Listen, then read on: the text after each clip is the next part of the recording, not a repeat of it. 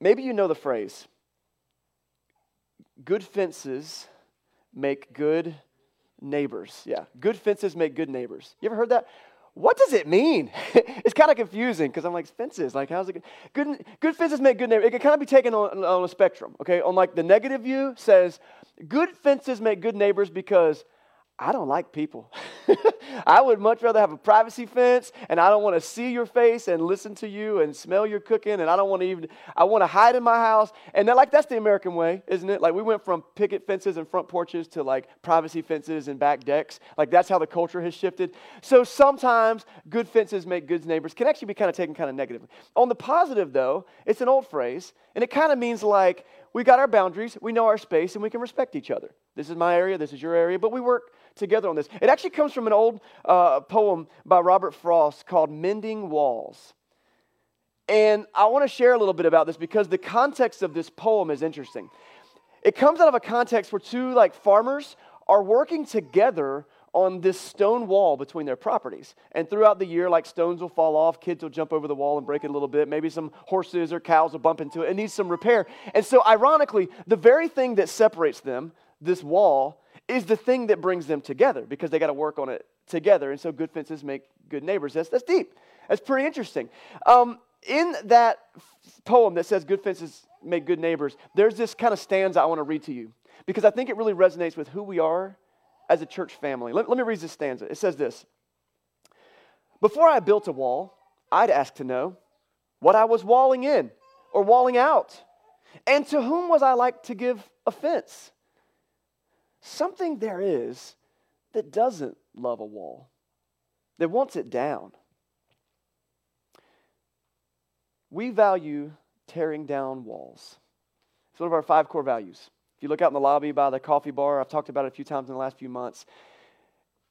And we're starting a new teaching series today. About a year and a half ago, we did a teaching series called Above and Beyond. And this is sort of like a sequel to that series. The whole idea of Above and Beyond was to let's talk about some non-negotiables as a church family. How do we move forward in faith and with purpose? And it was really as a big build-up into moving into a new building. How do we maintain the DNA and the heart that we had when we were mobile and we were at the YMCA to now being totally different? Like this is a different experience for us as a church family. And we said we want to be an above and beyond type church. It comes from the book of Ephesians where it says that our God is a God that can do immeasurably more than we could ever ask or imagine. And we want to be that type of person who has that type of faith, an above and beyond kind of faith. So our actions need to be above and beyond. So this series, I'm just calling it Living Above and Beyond, which is just kind of a part 2 of the Above and Beyond. And what I want to do in this series is to really kind of ramp up and kick off towards like this going to 2 services thing and towards, having new people in our church who maybe don't even know what we're about. Like, let's talk about the 5 core values that we have on our wall and that we mention all the time. And let's take a deep dive. What does the Bible say about these values? Like, is it biblical? It is. I promise you, we wouldn't have them up there if it wasn't. But like, why? And what does it mean for us individually on a personal level? So today, we value tearing down walls. Let's talk about that. Each week we look to the Bible for God's most important truths. So if you've got a Bible, grab it, open it up. We got free Bibles in the lobby. If you ever want to grab one to use for a service or take it home with you, that's fine. Look it up on your phone. We're going to be in Ephesians chapter 2 today, and we're looking at kind of a monumental passage of Scripture. This is Ephesians chapter 1, and we're going all the way through verse, 14 together today. And I want to just read a big chunk of that. Let me tell you, if you don't know the background of what is the book of Ephesians, it's in the New Testament of your Bible, so that's the last third of our Bibles. And this period is the period where the church has been established and is beginning to grow, and the early church leaders are writing letters to baby churches and explaining, here's some things you should know, here's some things you should do, here's some things you should maybe not do. And the book of Ephesians lands in a place where the Apostle Paul is writing to the church in Ephesus. Ephesus was a port city. Today, it's interesting, the Mediterranean Sea has moved, so it's not even a port city anymore. It was a very big, very influential city, place where the church grew quickly, and they're having a problem with walls. That's really what the whole book is about. And we're going to start in Ephesians chapter 2. My goal is to land at verse 14. So if you're going to cheat and look ahead, you can see this is good stuff. But I want to get us to the context of that. Ephesians chapter 2, starting at verse 1, and let's just read it. Paul says, "As for you, you were dead in your transgressions and in your sins in which you used to live when you followed the ways of this world and the ruler of the kingdom of the air, the spirit who is now at work in those who are disobedient. All of us used to live among them at one time. We gratified the cravings of our flesh. We followed the desires and thoughts. Like the rest, we were by nature deserving wrath. So he kicks off this monumental passage, just basically giving us a history lesson on who we are, where we came from. And it goes down, if you were here for the series we wrapped up last week, Live No Lies, and when we talked about the flesh, we talked about the spiritual war that goes on in our life that makes us live in opposition to God. And he's saying, listen, you guys were all like that at some point in your life.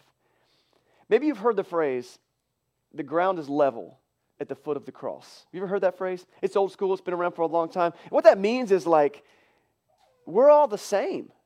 We all come from the same starting point. Whether you have big sin or small sin in your life, if you have sin in your life, when we stand before our God, the ground is level. Ain't nobody better than nobody else. We're just standing there being like, look, man, we're all in the same boat together. That's basically what he opens up with, saying, listen, you were once dead in your transgressions and sins. You all were. When you were living like that, when you were doing those things, in fact, you deserved the wrath of God. That's hardcore language from the Apostle Paul. You were deserving the wrath of God.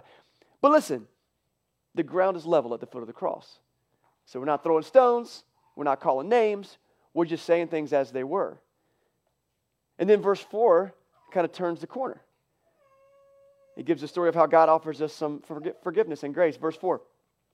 But because of his great love for us, God, who is rich in mercy, made us alive with Christ. Even though we were dead in our transgressions, it's by grace that you've been saved. And God raises us up with Christ, and he seats us with him in the heavenly realms in Christ Jesus, in order that in the coming ages, he might show us the incomparable riches of his grace expressed in his kindness to us through Christ Jesus. For it's by grace that you've been saved through your faith. And listen, this is not something that you did. This is not of yourself. It's a gift from God.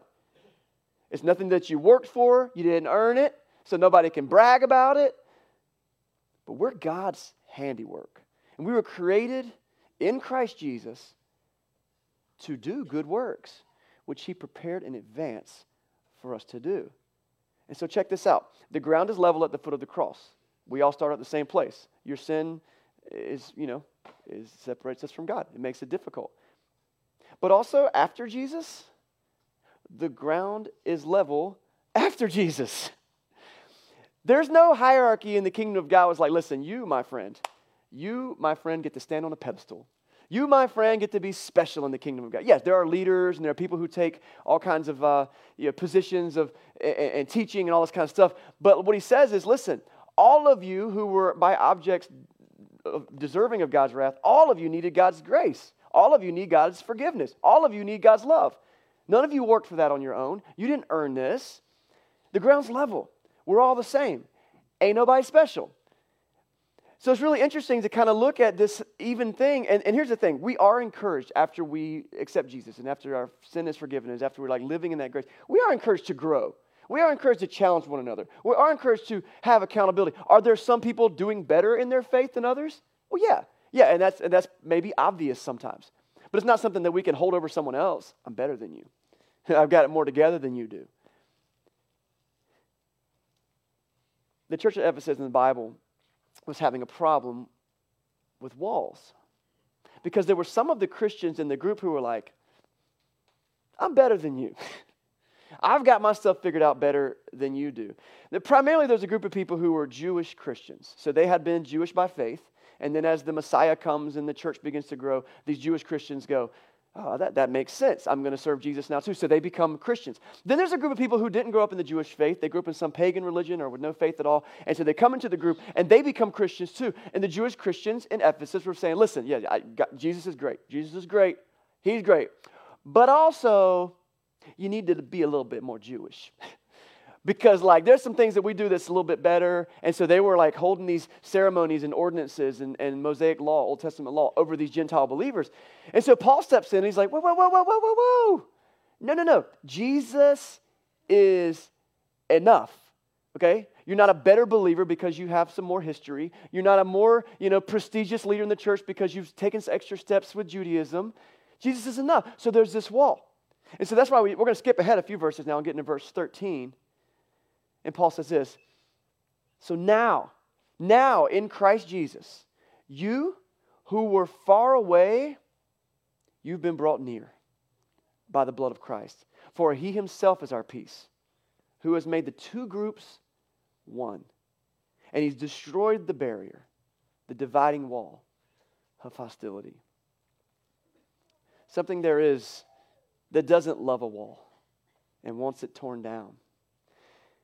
That's our scripture for this week. Sometimes I'll read a passage and I'll break it down and we'll get really deep into some parts of it. But man, that's it. It's fairly self-explanatory. I've taught through Ephesians 2, a bunch of times here, and I would encourage you to go. That's a good passage in the Bible. Any part of Ephesians chapter 2, if you want to memorize scripture or study it, it's all good. It's really good. It's really important because it tells us the story of who Jesus is. But let's talk about what it means for us today to live in that world where the dividing wall, the barrier, has been torn down by Jesus. And how do we as the church respond to the world outside of our walls, our figurative and literal walls, and help bring them in? When we first started Venture Church over 10 years ago, we had this kind of foundational idea. There were over 300 churches that I know of in Wilmington. And so we said, okay, well, do we need to plant a church? Like, is this even a thing that should happen? The answer is yes. There are still a lot of people in our city who aren't part of a church family and for whatever reason don't have any interest in being part of a church. So we developed this phrase. We started using it. Other churches have used it before us. We said, we are church for people who don't like church. You ever heard that phrase? Anybody heard that? We're church for people who don't like church. What does that mean? People would say, like, I kind of like church. Does it mean I can't come to your church?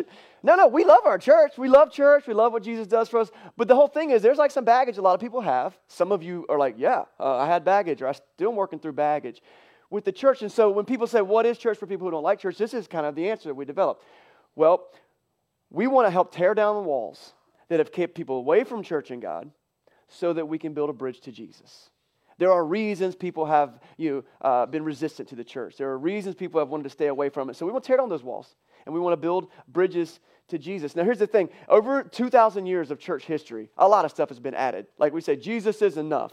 But then we've added a lot of stuff. Over 2,000 years, a lot of traditions get added, a lot of vocabulary, a lot of different things, get added to the thing. And not all of them are bad. Did you know the first century church didn't celebrate Christmas? I, for one, think it's a pretty cool Christian holiday. I like it. I like Christmas. Is it necessary? Is it essential to understanding Jesus and going to heaven? No, it's not something the early church focused on. Jesus never listen, most important thing, you need to sing me happy birthday. Okay, every year, I want you to sing me happy birthday. If you don't do that, I don't want it. The early church was more focused on the resurrection, and as we should be. It should be the primary thing. But it's not bad. It's not bad that it's been added to church. It's been added to tradition. Here's another thing. Churches originally didn't have centralized facilities. They didn't have buildings. They were operating out of people's houses, and they were sharing space, and they were doing all kinds of stuff. But buildings have been a useful thing that churches have made great use out of. And so not everything that's been added, the early church didn't have printed Bibles. There's no printing press, and the New Testament was still being written. And so they didn't have that. But, often we'll be like, I've heard people say, you guys struggle with your Trinity of the Father, the Son, and the Holy Scriptures. Sometimes we leave out the Holy Spirit and we're like, the Bible is God. I mean, it's not. The first church didn't even have the Bible. Is it useful? Oh, yeah. I don't know what I would talk about on a Sunday morning without it. But, it's these things that we've added on that are good. These are good things. But there's also things that have been added on that have kept people away from church and away from God. And those are the things that we want to make sure that as a church family we tear down. These are walls. Let me give you some examples. And these are ones that we intentionally, I hope that every week I can point to one or two examples of how we as a church family are doing this. It's part of our DNA. Some of it might be stuff you don't even recognize. You're like, I didn't even notice you did that. I'll tell you about 3 or 4 walls that we try to tear down. One is the wall of confusion. It's been said by many people who don't have Christian backgrounds, who come to churches, and they're confused the whole time. Like with people, sometimes we stand up and sometimes we sit down, and then there's songs, and you guys all know the words, and I don't know where to find the words, and I didn't even get a program, and I don't know what to do, and there's things they don't understand. Or like, for example, one thing we try to do to tear down the wall of confusion is to bring clarity. So like communion. Communion is can we be real about this? Communion is kind of a strange tradition. Once a week, we all eat a little piece of cracker, and we drink a little cup of juice, and we feel real good about ourselves after we do that. Isn't that a little bit just strange, all by itself? But man, it's got a rich context. We're not going to skip communion. We're not going to not do it. The early church did it every single week. We do it every single week. But you know what we can do to ease the confusion? You might notice every single week someone explains communion from our stage. Every single week. Sometimes you might be like, Chris, I think you said that exact same thing last week. if I'm doing what I plan to do, I absolutely said almost the same thing I said last week. Because guess what? It might be somebody's first time. And there's no reason they should be confused by something so important to us. I've had people from our church family who grew up in the church who, until they started attending here, were like, I didn't really understand why we did communion until you guys started explaining it every week. Man, how cool is it? So we can tear down the wall of confusion. It's not necessary. It puts walls up. Here's another wall that we try to tear down.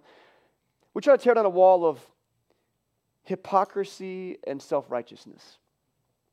I want to tread lightly here because any of these, I never want to be one that throws stones at other church families. That's not ever my goal. I just think that everyone needs to look in their own context and say, how can we do the best we can to reach people? And it has been said that one of the number one reasons people don't want to be involved in church is because of hypocrisy. Let me make something very clear. There are no perfect people in this room, okay? And so if anyone came in here expecting us all to have our stuff together all the time, I'm very sorry to disappoint you, but we are trash. We're going to disappoint you, okay? But we also don't have to fake it and act like we do have it all together all the time. And so there are many times where someone from a stage like this will come and make you feel like this small because they have all their stuff put together, and then later you see them in life and they're not living it out. And that's not fair. And that's been a wall that has been put up. And so one of the ways we try to tear down that wall is just be as transparent and as genuine as we possibly can be. I tell you what, you've been here, coming here long, you know that I've shared some deep, dark stuff that you're probably like, I can't believe he said that in front of a group of people. Because I think it's important for our leaders to lead and go first and say, listen, I've got my own baggage, I've got my own brokenness, but by the grace of God, I take a next step every day. And so I hope that you hear that in your small groups and in the people that you're with. And so we can tear down that wall by just saying, yeah, we don't have it all together, but we have a God who does. And so we lean on Him, and we're trying to grow in that. And so that's the wall we try to tear down. Another wall we try to tear down, this is important. I don't know what to name this wall, so I'm calling it Extra Steps to Jesus. It's been a thing in the church for a lot of times, is that someone has just these things that they can't, it's a hurdle they can't come over because there's these expectations that they need to do something first. I've heard this phrase. I want to come be part of the church, I want to grow, but man, my life's a mess right now, so let me get my stuff cleaned up over here, and then I'll come to Jesus. And the problem is that that's absolutely backwards. You don't clean yourself up to come to Jesus. You come to Jesus to get yourself cleaned up. Like you're like I can't wash myself. That is God's role with our soul.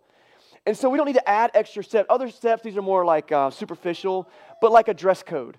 Like, I get it. We want to give God our best, and to some people that means dress to the nines, and that's really good. There's no shame in that. Come dress to the nines. That's fantastic. But it's not a requirement for being part of the kingdom of God. Look at the people Jesus hung out with. The people that Jesus hung out with are often some of the poorest and pushed away people in His culture. And so it's very common for us to have these steps that we put in life. Another step is someone wants to come to Jesus. They want to have His grace and all this stuff in their life. But then the church is like, yeah, well, first you have to take like a 15-week class first. And until you pass the class, and then you're going to sign this covenant with us. Because, man, the only way that you can, we will baptize you, but you got to become this denomination first. I mean, none of that stuff happens in the Bible. None of that. Literally, a guy who was living probably in pagan culture in Ethiopia is riding with one of the disciples at one point. He gets read scripture, he understands it, and he goes, look, there's water. What's stopping me from getting baptized? And Philip doesn't go, well, hold your roll, buddy. We got a 6-week class, and then we're gonna put you with a mentor, and then we got to get the pH of the water just right. I'm guaranteeing you that was just like some lake on the side of the road, and they went for it. And then guess what? We get to grow from there, from a place of salvation. And so we want to tear down the wall of extra steps. There's another one. This is maybe the biggest one for some people. It's the stigma of money and the church. I want to tell you, my opinion is that the vast majority of the church handles money just fine. But unfortunately, there's been some bad eggs who've made bad reputations, especially people in a position like mine, who make decisions with money. And I'll never forget when I first moved here, I didn't have an office until we got this one here. And so I'm constantly doing my meetings and stuff in coffee houses. And there was this guy that I connected with, an older guy. He was like in his mid-70s. And sadly, I think he passed away. I didn't have a way to keep up with him during the pandemic. And then some people told me that it's no longer with us. But man, I built a really good relationship with this guy. And for a while, I'll keep it secret that I'm a pastor. Because that's a really good way to kill a friendship. Just so you know. Because everybody's like, oh, can't hang out with him. I'm like, I promise you I'm normal. But he found out I was a preacher. And he said, well, you know what, preacher? And then from then on, I don't even think he remembered my name. He just called me preacher. All right, preacher. And so my man was like Andy Griffith in the flesh. It was so, He's like, all right, preacher, I'll tell you what, I'm going to save you some time here, buddy. And he said, I got two things I need you to know. It's going to save us some time. It's going to help our friendship. Number one, I'm never coming to your church. He said, I know you're going to invite me. You're going to try to get me to come to Easter and Christmas and a picnic, but I'm not trying to come. I was like, oh, okay, all right. He said, because I don't believe in it. I said, all right. He goes, that brings me to my second point. I don't believe in it. And he reached in his pocket and he opened his wallet. This is a real story. He took out a $20 bill and he put it on the table between us. We're sitting down at the same table, $20 bill. And he told me a story about when he was a younger man, he and his family were involved in a church, and the preacher got caught in embezzlement, and there was this story about how he would take the offering plate and put money in his pockets. I don't know. It's all this stuff, and he was just like, so here's the thing. I know that all you want out of people is money, so I'm going to save you time. I'm going to go and give you mine, let you know I'm not coming to your church. That's the last bit of money you're getting out of me. Never in the history of coffee houses and $20 bills has a $20 bill set more awkwardly on a table. And I was just like, I ain't picking it up. Ain't no way I'm touching that money. And he's like, take it, man. I'm just messing with you. You're a good guy. I'm sure you got good things in mind. But I'm not coming to your church. I was like, I'm not taking that. You can have it. You can buy me some coffee if you want to, but I'm not touching that money. And eventually he was like, well, okay. And he puts it back in his pocket. And then he starts like trashing the Dallas Cowboys because that's all he wanted. That's all he wanted to talk about. He was a Redskins fan. But man, I say that anecdotally to make us laugh, but man, we got to laugh because otherwise we need to cry. There's an opinion by many people that the church is just out there to get your money. And if you've been hanging out here long, you know that the number one way we deal with greed is through generosity. Our finance team that manages our money is like, look, we give away first. I'm pretty sure that we would like slow down a programming or do something different with staffing before we would stop being generous to the kingdom of God. And that's something that, you know, I hope to build into our finance team, but that's what our finance team believes. And so every year we're like, how can we do more? How can we do better? How can we make sure people are taken care of? And so that's a wall that's got to be torn down. Something there is that doesn't love a wall. It wants it torn down. And so what do? I think the solution is we build bridges to Jesus.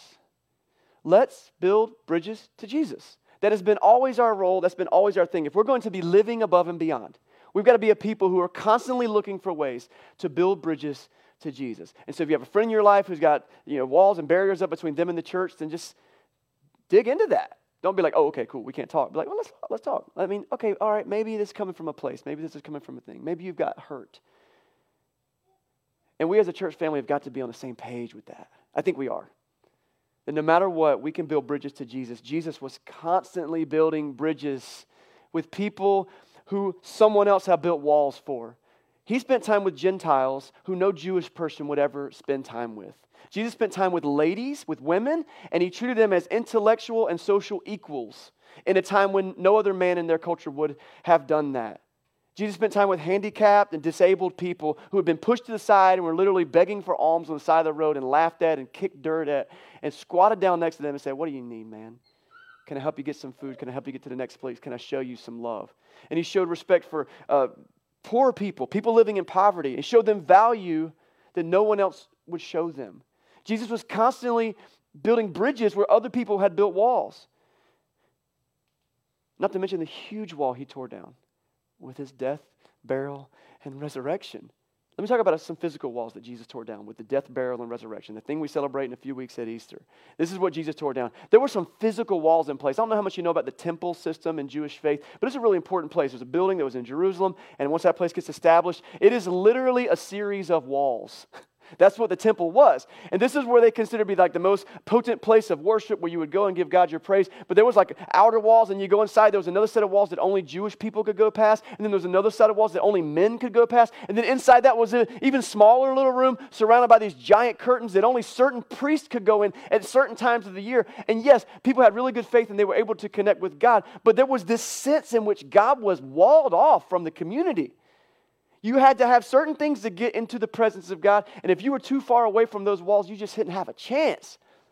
The whole purpose Jesus came was to bring people near who were far off. And so in his death, he begins to literally tear down walls. I love what Matthew chapter 27, verse 51 says. That at the time of Jesus' death, it says, at that moment, the curtain of the temple was torn from top to bottom.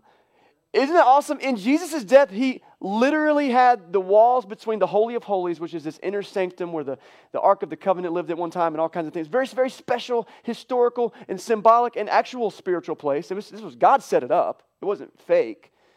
But Jesus said, no more. Tears down the walls. He even made the temple itself obsolete. Do you know that the Apostle Peter teaches that when you accept Jesus, you become like a living stone? And it says that we together are living stones being built into a spiritual house of worship. Right now, you guys are all bricks in a wall in a very living way. You are the community of God, and you don't have to go to Jerusalem to experience the Holy Spirit. Right here, right now, surrounded by believers, even if you are far from God in your life right now. You're in a place with people who are connecting with God. You don't have to fly to Jerusalem. You can experience it now. So these are physical walls that Jesus tore down, but man, the figurative wall, the biggest wall that Jesus tore down is this wall of life and death. There's a lot of places I could quote, but let's look at Romans chapter 6. We look at this a lot. It says, Romans 6, verse 4, we were therefore buried with him, with Jesus, through baptism into death, in order that just as Christ was raised from the dead through the glory of the Father, listen, we too might live new life. Life is given to it. It goes back to the Ephesians 2 passage that says you were all once dead in your transgressions and sins when you were living in the world, when you were living in your flesh. But because of God's great mercy, He's seated you in the heavenly realms. He's given you grace. He's given you forgiveness. He's given you love. Verse 5 says, for if we have been united with Him in a death like His, we will certainly also be united with Him in a resurrection like His. The very wall, the barrier that makes it like life scary, death, dying at the end of your life. He says, listen, don't worry. When your body gives out, your soul will live on in the presence of God. Something there is that doesn't love a wall. It wants it torn down. Jesus' mission was to build bridges to the presence of God. He says, come to me, all who are weary and burdened, and I will give you rest. He said, I came to seek and save the lost. He said, it's not the healthy who need a doctor, but the sick. I've not come to call the righteous, but sinners. Jesus was down in the mud with people because the ground is level at the foot of the cross. But He wants to lift us up out of that. So what do we do? What's our response? How do we as a church live in that above and beyond lifestyle? Our challenge this week is simple. The challenge is this. I want to ask you to think of a person in your life who may have walls up between them and God. That's part one. Who's that person? A lot of you already have that person in your mind. You've been praying for them. You've been asking God to guide you towards leading them to Him. And the second half is look for a way to help them build a bridge to Jesus. I mean, no one else is going to do it for them, maybe. You might be the only person in the world who is caring about that for them right now. Now, maybe not. Maybe you've got a whole community of people praying around them. Maybe they've got, I don't know. Let me see, that might be you this morning. You might have come to this church this morning and you're like, yeah, I got some walls. And actually the biggest walls between us and God is our sin. If you haven't accepted Jesus, if you haven't gone into that burial, that death that Romans 4 talks about, baptized into His death to be raised to walk in newness of life, if you haven't made that decision and said, I want to put the old me to death, man, Jesus has offered that wall can be torn down. He brought a big old sledgehammer with Him this morning, and He can knock that sucker out for you. And the bridge is there instantly. So maybe it's you. Maybe the person you need to think about is you. Like, how can I build a bridge to Jesus this morning? Let me be bold. Let me ask for help. Maybe that's you. But maybe for you, it's just someone in your life that you care about. And I don't know how else to do this, but to give you some ideas, some ways you can build bridges. And the first one I want to suggest to you is that you pray for them. Pray for them. Like, that's the first thing. Because maybe you've tried and, like, it got, like my friend at the coffee house, you spit right back in your face. You're like, oh, that didn't go well. In fact, let me suggest this thing. This is a very tangible thing that you could do 2 or 3 times this week. How about a prayer walk? A prayer walk is a really interesting habit. It's a good discipline. When you have a prayer walk, basically you say, I'm going to walk this far or in this place or around this block or this many miles or 1 mile, half a mile, whatever you're up to. And you say, during that time period, I'm going to pray. And so your prayer walk might just be for that person. And if you commit, I'm going to tell you something. You don't have your mind blown. I'm experiencing it today, actually. It's something that I've been praying about, and this is happening with someone in my life. And I just got a text. It was really cool. I'll tell you the story later when God's done with it. I can't wait to tell you. But it's like there's all these things going on. But like if all you have the courage and the insight to do right now is just pray for someone specifically that they can have walls torn down and bridges built for Jesus. If you begin to commit to that 2-3 times a week, every single day, and you do that for a while, I'm going to tell you, you will be blown away at what God starts to do. You would be surprised. They'll just call you. And you weren't going to call them, but they called you, and they just want to talk about something. You're like, wait a second. Why is God putting this person back in my life? How is this happening? So a prayer walk. Maybe you don't have someone in mind specifically. You walk around your neighborhood. Just pray for your neighbor. Specifically, that's John. I'm going to pray for John and whatever. At work, wherever you go, pray for somebody. Here's another one. Host a meal. Host a meal. Invite someone over for dinner. You know what Jesus did a lot of times with people who were very far from him? They would just have a meal at one of the disciples' house and invite everybody over. And they would just eat. I mean, good things happen over food. And you just wait, and there's trust built there, and you have to use your discernment, and again, the praying piece helps to decide, like, where do I cross into some deep conversation? I'm never suggesting that you skip that, but don't underestimate what the Holy Spirit does in someone else's life. Like, if you think you want to get in someone's brain and reprogram their soul, good luck with that. With the Holy Spirit, man, he gets moving in somebody's life. And so that's the thing. Host a meal. Here's another one. Maybe you're a little more introverted or you don't know what to do. What if you just write that person a thank you letter? There's a reason there on your mind. There's a reason that you care, okay? Just a gratitude letter. And so you're not writing them like, I was reading through the book of 1 John this week, and I was going to exegete this passage for you. And the original Greek says, don't do that. That's weird. Thank them for something they've done for you. Hey, I want to thank you for being such a great coworker. You always encourage me when I come to the office. Where's this coming from? It's coming from God's Spirit in you, reaching out to them. And it begins to build trust, and it begins to build bridges. Not all bridges are 8-lane superhighway bridges.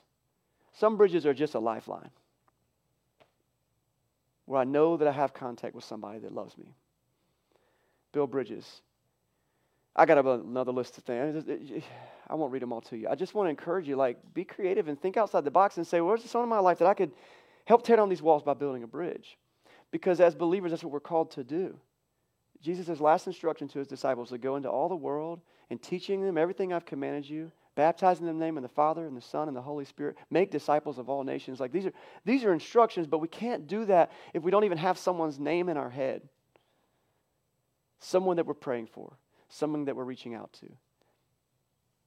I don't know if good fences make good neighbors. In fact, the reality at my house is we have some pretty ratty fences, but some great neighbors.